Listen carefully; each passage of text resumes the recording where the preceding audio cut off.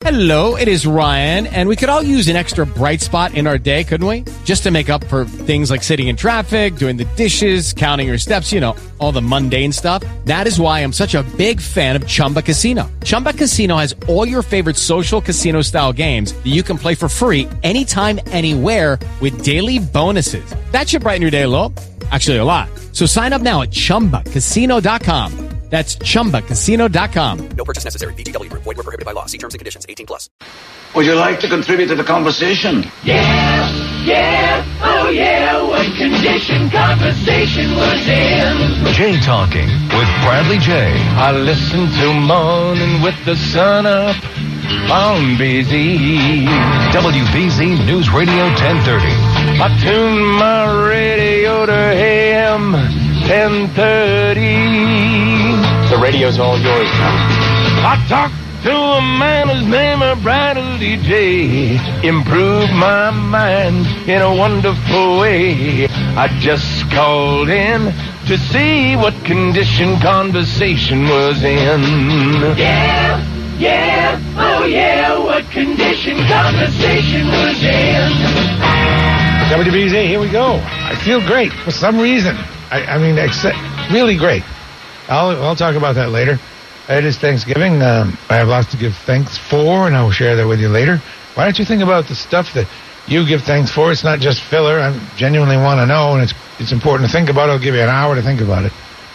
In the meantime, we have Bob Allison in here, who was kind enough to come in just before Thanksgiving. How do you do, Bob? Robert Bob Allison, professor of history, Suffolk University, USS Constitution Museum, Board of Trustees, and you're a busy man, leader of the group called Rev 250, and that group coordinates historic sites in an effort to celebrate the 250th anniversary of events leading up to the Revolution.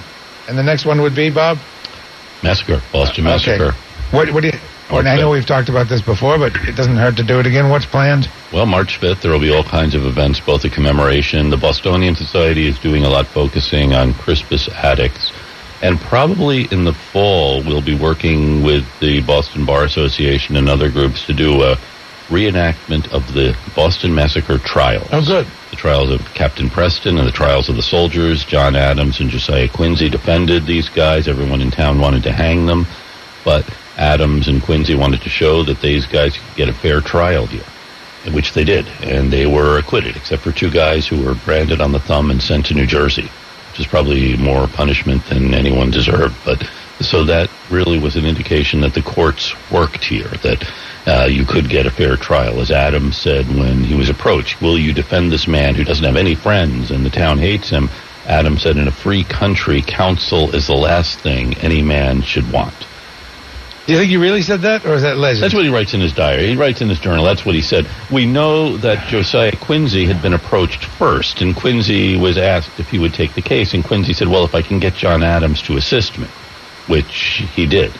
Quincy's father couldn't believe he was taking this case because he thought, everyone in town wants to hang these guys, and here you are defending them. But Quincy also thought it was important to show that the courts worked, that they could get a fair trial. A jury could hear the evidence and not be prejudiced because these guys were soldiers who had fired into a crowd.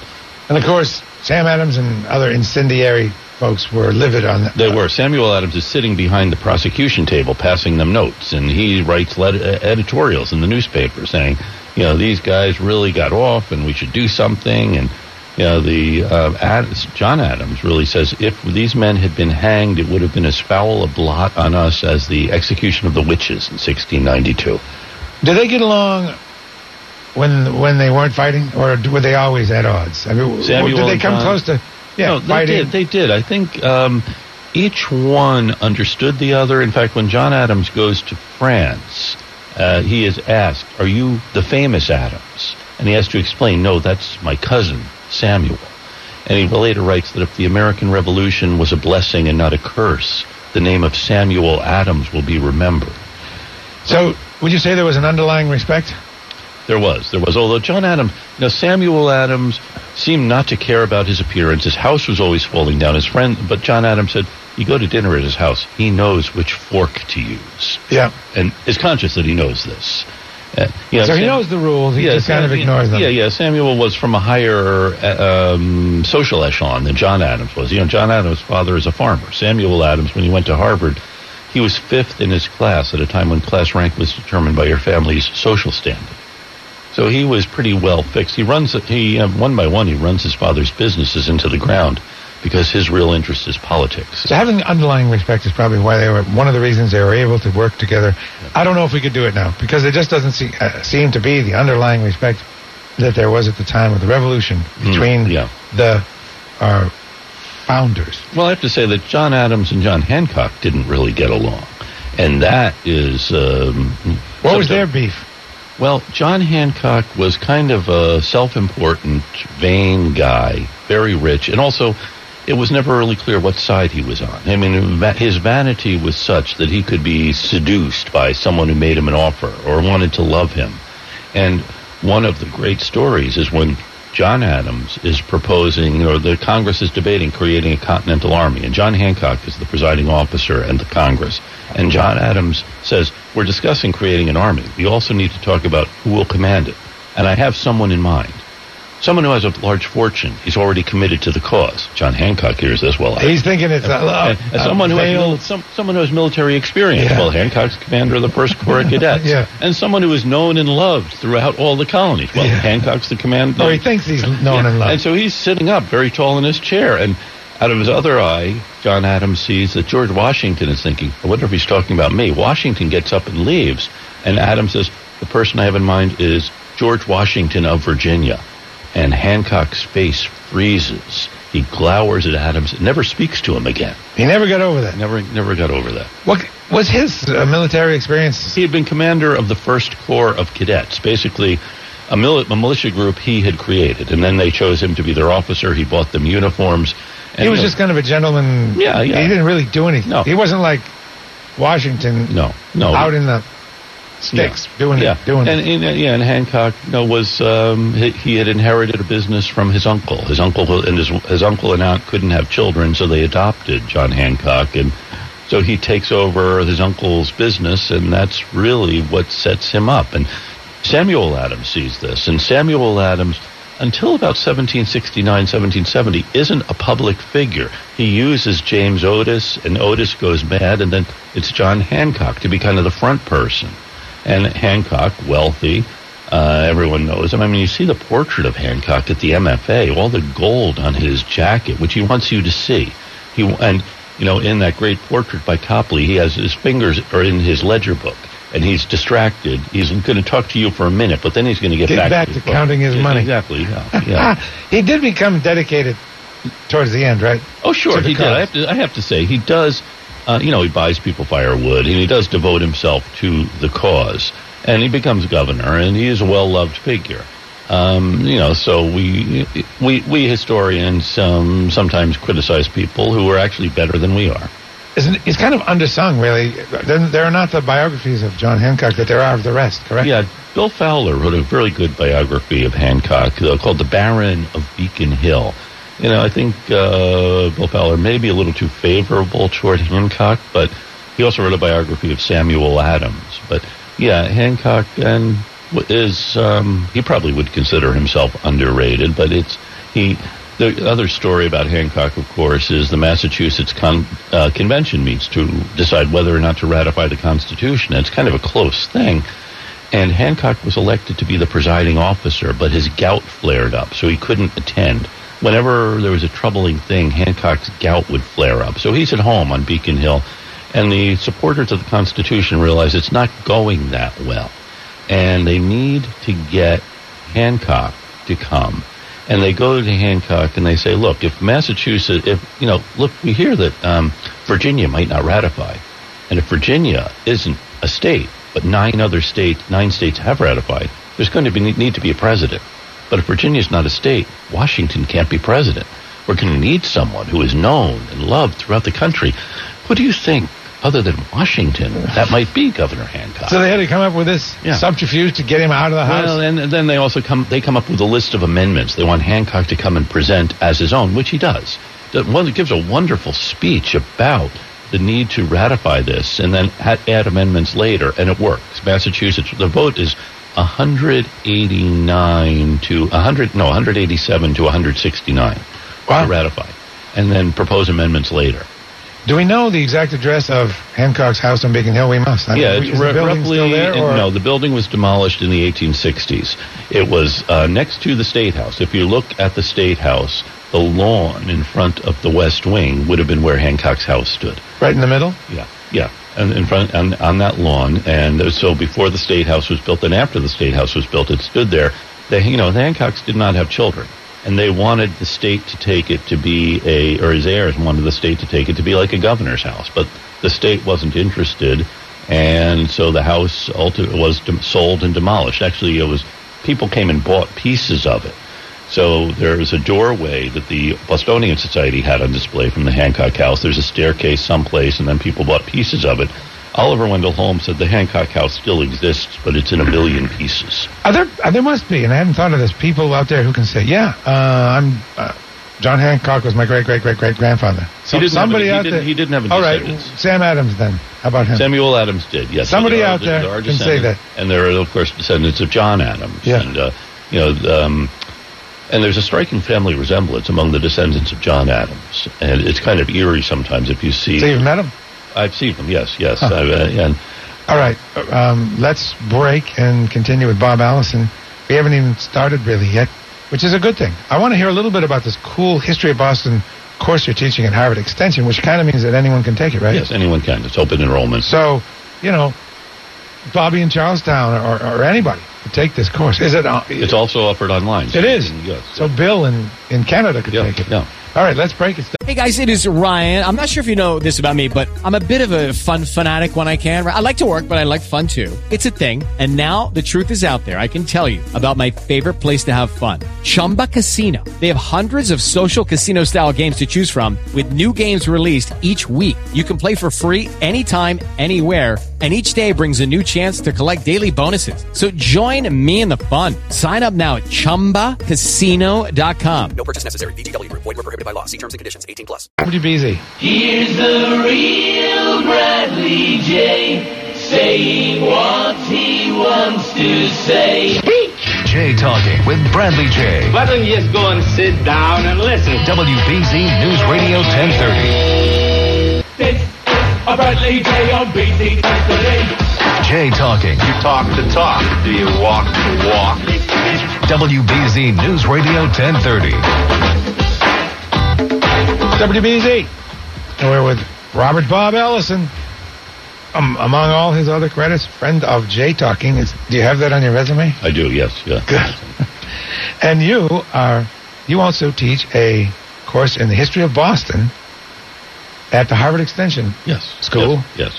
Can you talk about that?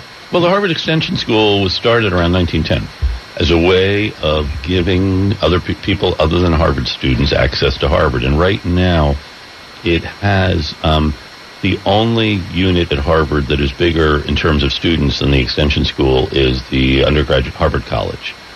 And it's open enrollment. In order to get a degree, you need to have taken a certain number of courses, have a certain grade point average. And I got my undergraduate degree at the Extension School, so I'm really fond of the program. And it is less expensive than most other schools in Boston. So I have a class tonight. I have a student, a doctor from New York, who drives up other people who are very accomplished, and high school students, retired people. So it's fun. So you do not have to be accepted. No, you can sign up for a class. You pay your money, and you pass. Yes, and you get a high enough GPA, then you graduate. And see if you like it. So you can see if you like it. And I am really impressed with the kinds of students I have. So the history of Boston, initially, actually, Walter Muir Whitehill, one of the great Boston historians, taught this class, and they held their classes at Old South Meeting House. So this is a class that was originally there in 1910. This class probably the 1960s. Okay. When Whitehill taught it, and then Tom O'Connor, great professor at Boston College, took over the class. Okay. And so he taught it. When I was actually an undergraduate at the Extension, Tom O'Connor was teaching this 2-semester course on Boston history. And then he retired from BC, but kept teaching in the Extension School, and then finally decided he didn't want to go out at night, so I took over the class. Tom O'Connor taught it as a 2-semester class. I do it as a 1-semester, since I know less than half as much as Tom O'Connor did. And It's fun, and so we'll have, we read a lot of books about Boston, and we have good guest speakers. Bill Martin, who wrote Back Bay, comes in to talk about Back Bay, and so the class meets on Tuesday nights for 2 hours. It's also offered online. Now, this isn't, I hope, a promotional thing for the course, but it's on Tuesday night. But it's also offered online, so you can, people all over the world. I've had students in the military, students who live in the Philippines, China, in Canada, other places who take the course. This semester I'm doing a course on the Constitution. And then next semester, in addition to the Boston class, I'm doing these 2 weekend classes, one on the Siege of Boston and then one on Plymouth. Well, we'll spend the weekend actually at Plymouth doing a whole Plymouth plantation. Wow. I'm interested in the requirements of the course. Yeah. You actually have the syllabus. You put it on Facebook, and I think I put it on my Facebook page as well. And the interesting thing about it is it really talks about the grading and what's required of you. Can you talk a little bit about that? It's serious business. It is serious business. I know it does, I think it's fun to take it just to listen to me talk. Well, I don't know. That's someone's idea. That's worth something right there. But, then you do have to do some serious work. Like you have to take a book about Boston or a movie, TV show about Boston and explain what's Boston about it. It's not just it took place here. Could it have happened anywhere else? So the TV show Cheers, I've had a number of students write about that. Could this have happened anywhere else? Could you have that set someplace else? Or music-based set in Boston? Or what is distinctively Boston about it? Or novels like The Last Hurrah or The Late George Apley, some of the classic Boston novels you can choose. Mainly the books we're reading are not fiction. So we read Nat Hentoff's book, Boston Boy, a great book by one of the great characters in Boston. Carolyn Crockett has a recent book, People Before Highways. Bill Martin's book, Nancy Seychell's new Atlas of Boston History. I mean, you have these really substantial works. And then another paper is on a Boston monument or landmark. So a statue or historic site. So you can do an analysis of the statue or the work of public art or an historic site. How do they tell the story? What story are they telling? And also, as with Rev 250, we're really looking for places where things happened that might not be as well documented. So where was the Boston Gate? Or where were the fortifications at, say, Lamb's Dam or the Roxbury High Fort? Where were these places? So you, as a student, are doing the work of uncovering things and hopefully learning a lot more about the city. There's there's serious academic rigor required to pass this thing. And in the syllabus, it talks about things that can cause you to fail or common failings. Well, like footnotes and what else? Yeah, you need to have to do footnotes, and I will explain what kind of footnotes we're looking for, because I know people weren't born knowing how to do footnotes. And plagiarism is a big thing. We don't want people to do. But I do have a couple of really good people who help with the grading, and we read your papers and try to figure out ways for you to improve. So that's really what we're doing, is teaching and not bludgeoning you because you're not quite as smart as we are. Okay, which does happen at other venues. It does happen. Now, we did talk about the cost, and I am interested in the fact that while it may seem out of hand expensive, it's cheaper per credit than, say, Suffolk University. Or other colleges. Other colleges. Don't want to pick on other excellent colleges. Thank you. To the tune of, it's $400 a credit. Something like that. So Harvard Extension, so a 4-credit course is like $1,600 or $1,800. I don't have the figure. And a full credit course at another university would be maybe $4,000 a credit or something like that. So 4 times that? It could be, yeah. Or not 4 times, but much more. Yeah. All right. This is perfect timing. We have Mike in Tewksbury. Mike, you want to take the course? No, I got a degree in history, but I've been a history buff since I was a kid in grammar school. But I just want to ask a question regarding the Revolutionary War period. Are you aware of a historian by the name of J.L. Bell? Oh, I know John Bell very well, yes. I've read his blog. I love the stories he puts on his blog. Yeah, he is great. Yeah. Boston, 1775. Yes, and I've been doing some research on the original guns because I was up at Fort Ticonderoga many years ago, and I read all about the Knox cannon, and I understand they have one cannon up at the Bunker Hill Monument. Yes. And also, I think they have one out at the museum on North Concord. Yes, they do. And so Mr. Bell wrote a book called The Road to Concord, all about some stolen cannons that the militia stole from the British. Well, they were spirited out of Boston. They were at the North Battery, and they were, in a farm wagon filled with manure. They were buried under this stuff. They carted them out of Boston, and Mr. Bell argues that it was pursuing those cannon, which was what Gage was doing when he sends the troops out to Concord, actually to find these cannon that the Patriots had stolen. It's a good Now, book. where did they get them from? From the British Army? Yeah, well, Boston was fortified, so, and we think about it, it wasn't that the British Army had these cannon, but Boston had been fortified, and so there would have been pieces of artillery like that were part of the fortifications of Boston. Castle Island had some artillery and some on these batteries to defend the town.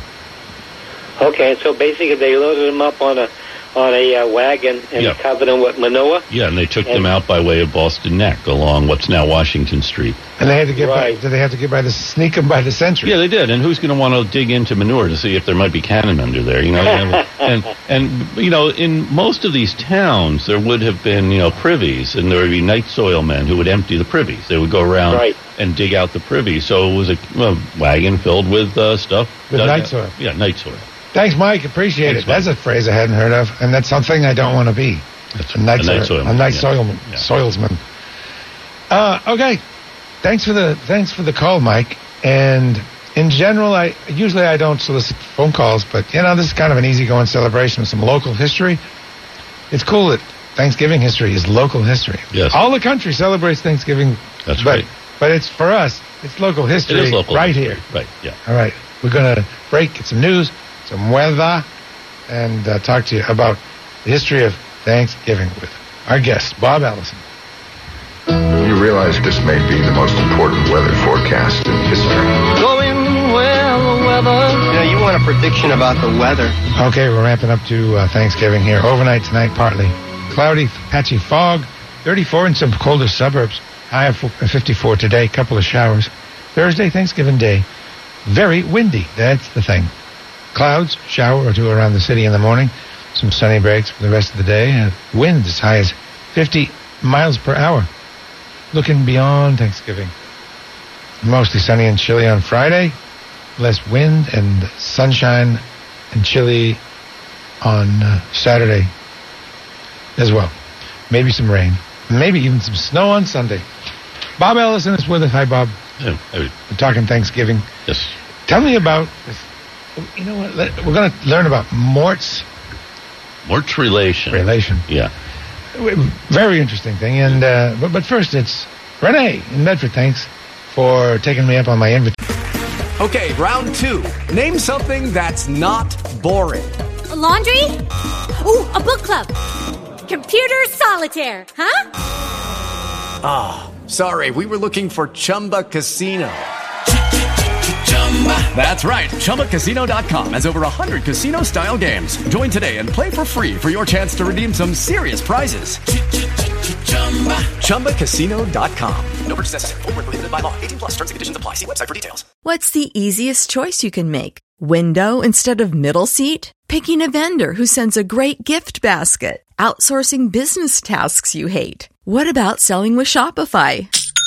Whether you're selling a little or a lot, Shopify helps you do your thing, however you cha-ching. Shopify is the global commerce platform that helps you sell at every stage of your business. From the launch your online shop stage to the first real-life store stage, all the way to the did we just hit 1 million orders stage. Shopify's there to help you grow. Whether you're selling scented soap or offering outdoor outfits, Shopify helps you sell. Wherever and whatever you're selling, Shopify's got you covered. Sign up for a $1 per month trial period at shopify.com/try. Go to shopify.com/try now to grow your business, no matter what stage you're in. Shopify.com/try. Station to call us at 617-254-1030. Hello, Renee. Yes. How are you tonight? Great. Say hi to Bob Ellison. I have to call him Professor Bob Ellison, especially because he's talking about he teaches a course on Boston. And what I wanted to say was that I do see that your topic is Thanksgiving, so I'm going to try to be concise. I'm not usually, I'm very verbose, so I'm going to be good now.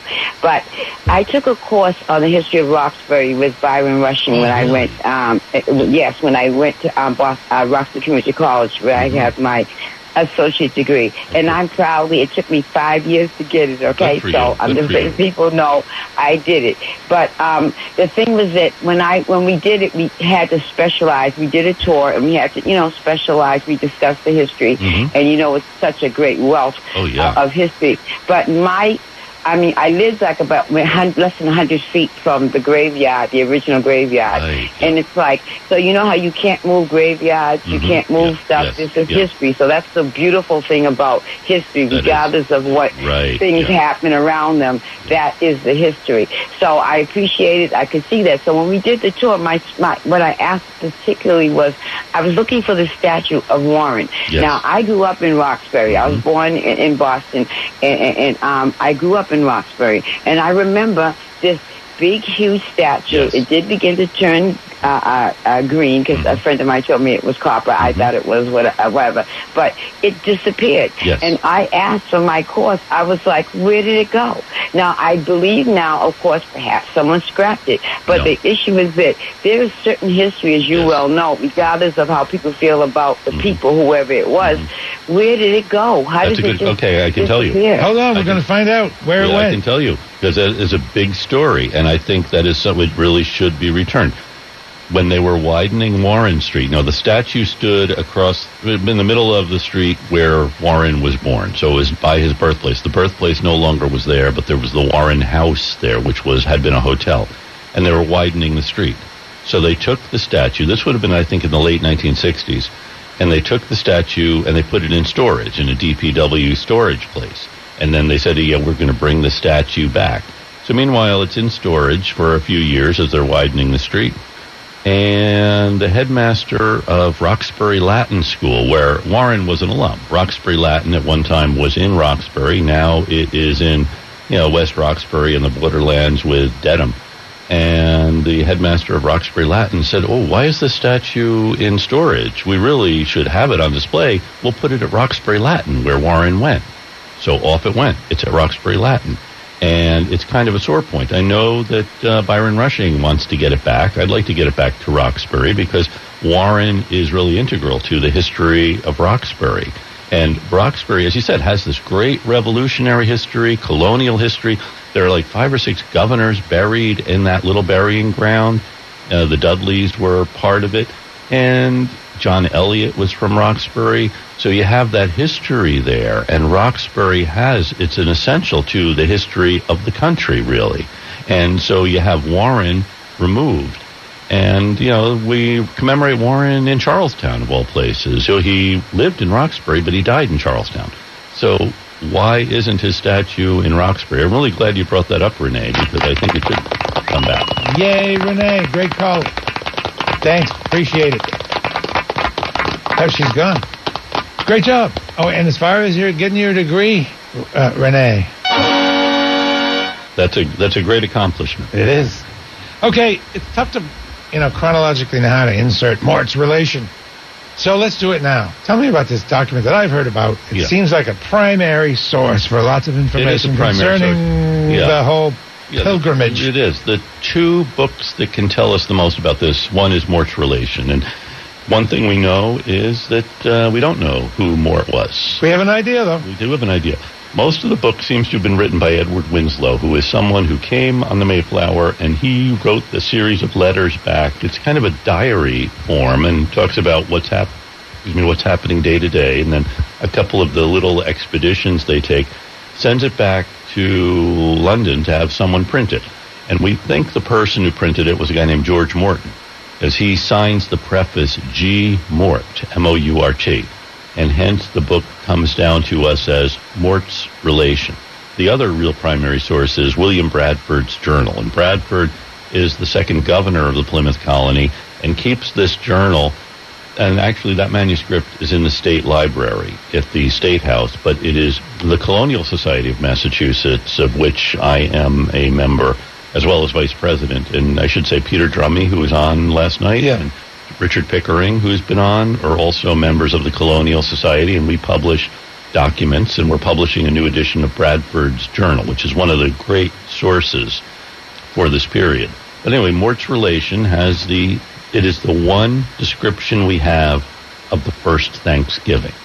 You know, when you read this journal with an eye toward that, you think that, well, just a few pages before we get to the first Thanksgiving, we have the group, including Winslow, had gone to call on Massasoit. They went out to see Massasoit, who was the Grand Sachem of the Wampanoag. So about 2 days ago, they headed out to see Massasoit.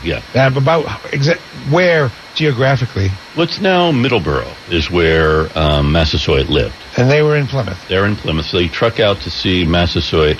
And the Indians didn't eat regularly. And when they had food, they would eat. And this is something difficult for the English to get used to. And the Indians are good at going for long periods. For thousands of years, the Indians' entire bodies have been suited to eating when you have it and not freaking out when you don't. And the Indians do practice agriculture. They grow corn, beans, and squash, and they'll dry them over the winter, and they'll dry fish, alewives, and other kinds of fish. And Mort's Relation really describes the kind of food they're eating. So they go see Massasoit, and there are 40 people, and Massasoit boils 2 big fish, and all these 40 people are eating. You know, everyone has a mouthful. The Pilgrims had brought along some grain that they turn into kind of a porridge, and that's all they eat. And they're there with Massasoit, and they realize we've got to get back to Plymouth because physically we won't be able to make the trip unless we get back to Plymouth because they don't have anything to eat. So they're at least days, and they're not really eating anything, and they're getting physically weak. If they don't leave now, they won't be able to make it back ever. And then they realize, you know, they had been planting, and these weren't farmers who had come over for the most part. They were kind of urban people. And the Indians had taught them how to plant corn when corn doesn't grow in Europe. So it's something the Pilgrims had brought a couple of barrels of peas, and they did find some corn in what's now Truro, which they had taken to Plymouth. And then Squanto and Samoset are 2 native people who come to see them in Plymouth and show them how you plant corn. You put an alewife in with a corn seed. You plant the corn seed along with a bean and squash, and the 3 grow together. The Indians called them the 3 sisters. And at the end of 1621, remember they had arrived in the fall, winter of 1620, they actually have a good harvest. They had planted barley, and they had planted corn, and they had planted peas. And for the most part, they did well. So they know we're not going to starve next year. And so Governor Bradford, you know, John Carver had been elected governor early in 1620. He dies of heat stroke when he's out. They're all out planting. He dies of heat stroke in April of 1620, not used to this climate.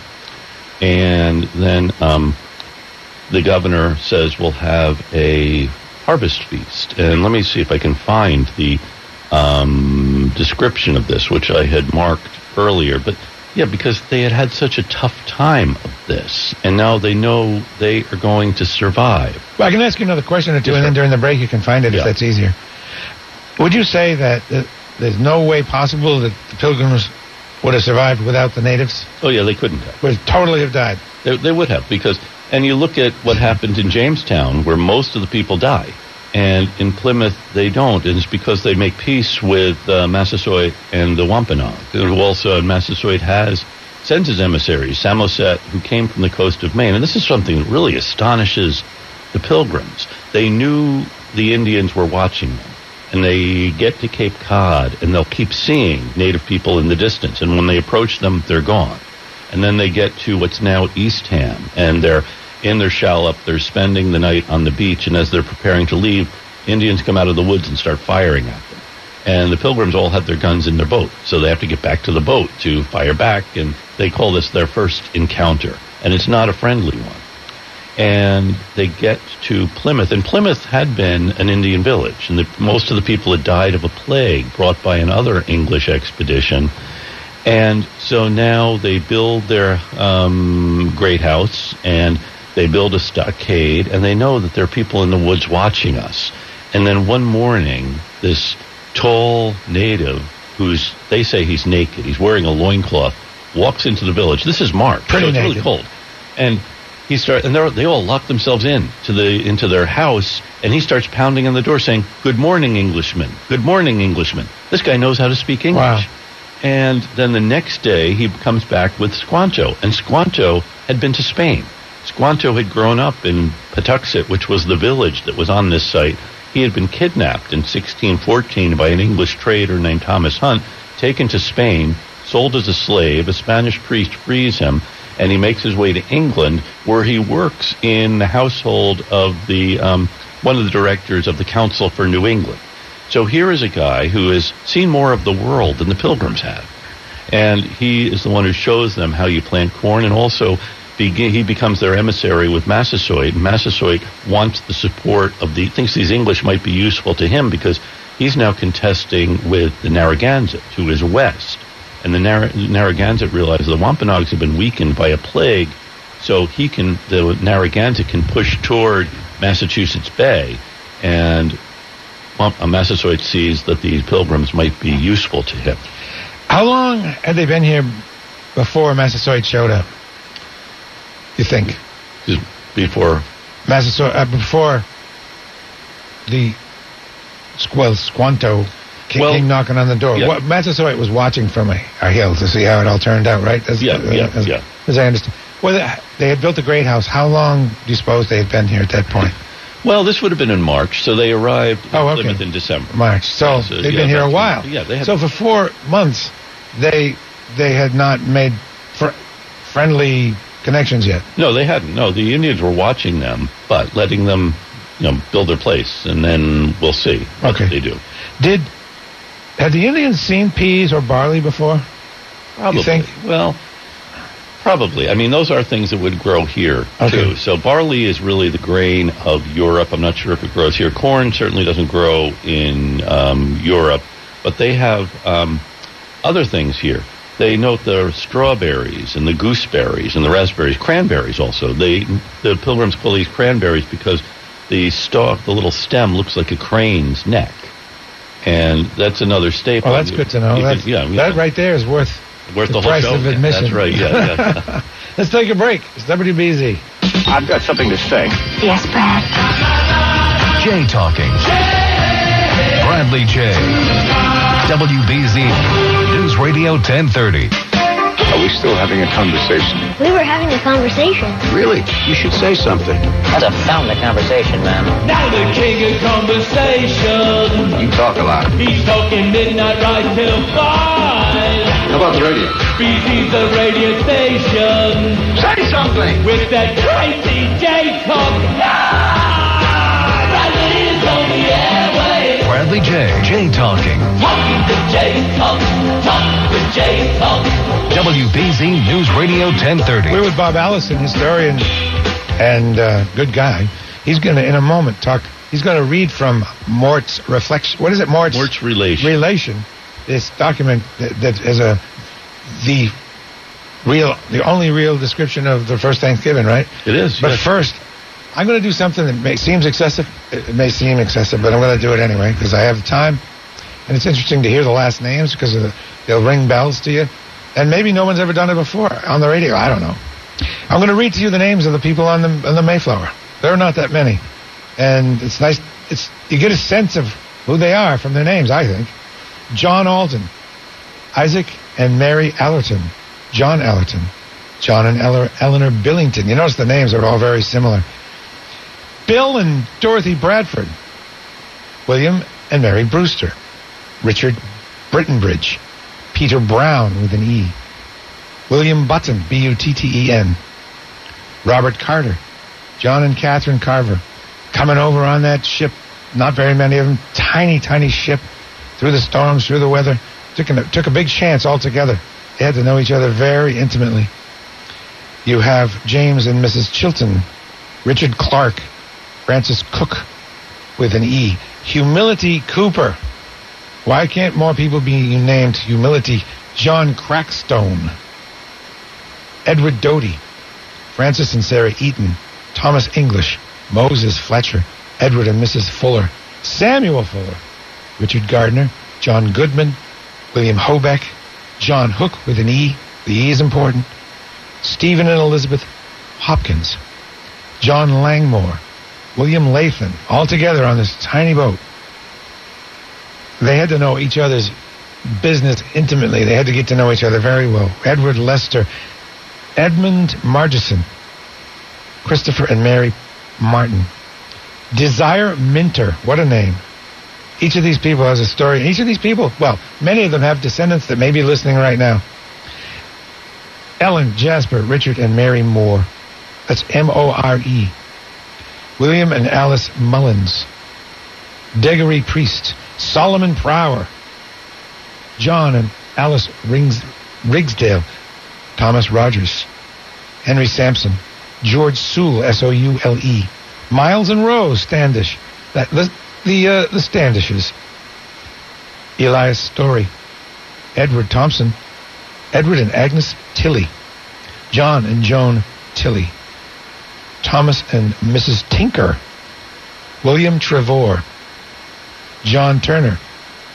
Richard Warren. William and Susanna White. Roger Wilder, we're almost done. Thomas Williams. Edward and Elizabeth Winslow, which is notable, as you'll see in a moment. Gilbert Winslow, and just a guy named Mr. Ellie, or Mr. Eli, depending on how you pronounce it, and Dorothy, John Carver's maidservant. And there they all, I didn't name all the kids because of time, sorry kids. Two worth noting, William and Mary Brewster's children were named Love, and even more interestingly, Wrestling. Wrestling. Yes. That's a person's name. Interesting. And then, of course, the baby Oceanus was born while they were at sea. So there it is. Now, Edward Winslow is thought to be the author of this Mort's relation. Yes, and here we have a letter sent from New England, and this letter became kind of the preface to the book, and it is sent to his dear and loving and old friend. And we think the loving and old friend was George Morton, hence it becomes Mort's relation. And you shall understand that in this little time that a few of us have been here, we have built 7 dwelling houses and 4 for the use of the plantation, and have made preparation for diverse others. So think about all those names you just read living in 7 houses in this little settlement. Wow, 7 houses, 100 people divided by 7. Yeah. We set the last spring some 20 acres of Indian corn and sowed some 6 acres of barley and peas. And according to the manner of the Indians, we manured our ground with herring, or rather shads, which we have in great abundance, and take with great ease at our doors. Our corn did prove well, and God be praised, we had a good increase of Indian corn, and our barley indifferent good. But our peas not worth the gathering, for we feared they were too late sown. They came up very well and blossomed, but the sun parched them in the blossom. Our harvest being gotten in, our governor sent 4 men fowling, so that we might after a special manner rejoice together after we had gathered the fruit of our labors. They 4 in one day killed as much fowl as with a little help beside served our company almost a week, at which time, amongst other recreations, we exercised our arms. Many of the Indians coming amongst us, and among the rest their greatest king Massasoit, with some 90 men, whom for 3 days we entertained and feasted, and they went out and killed 5 deer, which they brought to the plantation and bestowed on our governor, and upon the captain and others. And although it be not always so plentiful as it was at this time with us, yet by the goodness of God we are so far from want that we often wish you, partakers of our plenty, that is, we wish you, George Morton and others in England, to come here and partake. This is the only description we have of the first Thanksgiving. And it's a harvest feast where they go out, they say, hey, let's get some turkeys and geese and other fowl and feast because the harvest has come in. And then the Indians hear this, they hear them shooting their guns, and so Massasoit and 90 Indians come, and they bring 5 deer that they have killed. So it wasn't really a plan. No, it wasn't a plan. It was, because they've harvested, and a harvest feast is kind of a custom, but they had a tough year. This is their first real year here. And so it is a spontaneous thing that they spent 3 days doing this. Are these the same Indians? I'm just going to say Indians because Mort says Indians. Yeah. That they had visited in Eastham 4 days earlier? No, that's a different group out in Middleborough. So the Massasoit's in Middleborough. Okay. Aspinet is the Sachem out in Nauset, what's now Eastham. All right. So these were really local Indians that just actually heard the gunfire. And said, what's going on? Yeah. Let's go visit them. Oh, you're going to have a feast? Oh, we'll go get some deer. Yeah. So it is a spontaneous gathering, and that's what we know. So it's interesting to note that on a whim, they can just go find 5 deer like that. Yeah. He says it's usually not that plentiful, but still, let a lot more deer then than now. Let's talk to Frank in Boston real briefly, and I hope there's some more in Mort's relation that you can relate, because you can tell it's very primary. Frank, what's going on? Hey, sir. Good evening. I heard that the original settlers in in Virginia starved to death, and the Pilgrims almost starved to death. How is that possible with all the fish and the game and the birds around them? How is that possible? That's a really good question. Thank you. And I guess you can. Thanks, Frank. I'm going to That's a great question. Yeah, so, can you answer it in 1 minute, or do you want more time? I think I can answer in 1 minute. I know one of the reasons. Food doesn't keep that long, and so you have to eat it when you have it. So in Jamestown, they do send guys to the shore they go get oysters, but oysters aren't going to keep. You have to keep getting them. And here, they are able to gather things, but then they don't keep.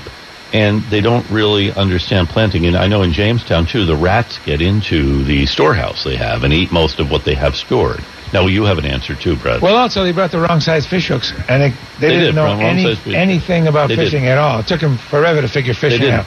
We'll answer this in more detail. We'll talk to George in Oregon after this break. Bob's going to stay. Yay, it's WBZ Boston's News Radio. Okay, round 2. Name something that's not boring. A laundry? Ooh, a book club. Computer solitaire, huh? Ah, sorry, we were looking for Chumba Casino.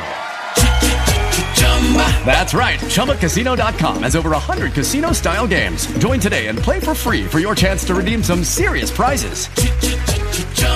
ChumbaCasino.com. No purchase necessary. Void where prohibited by law. 18+ terms and conditions apply. See website for details.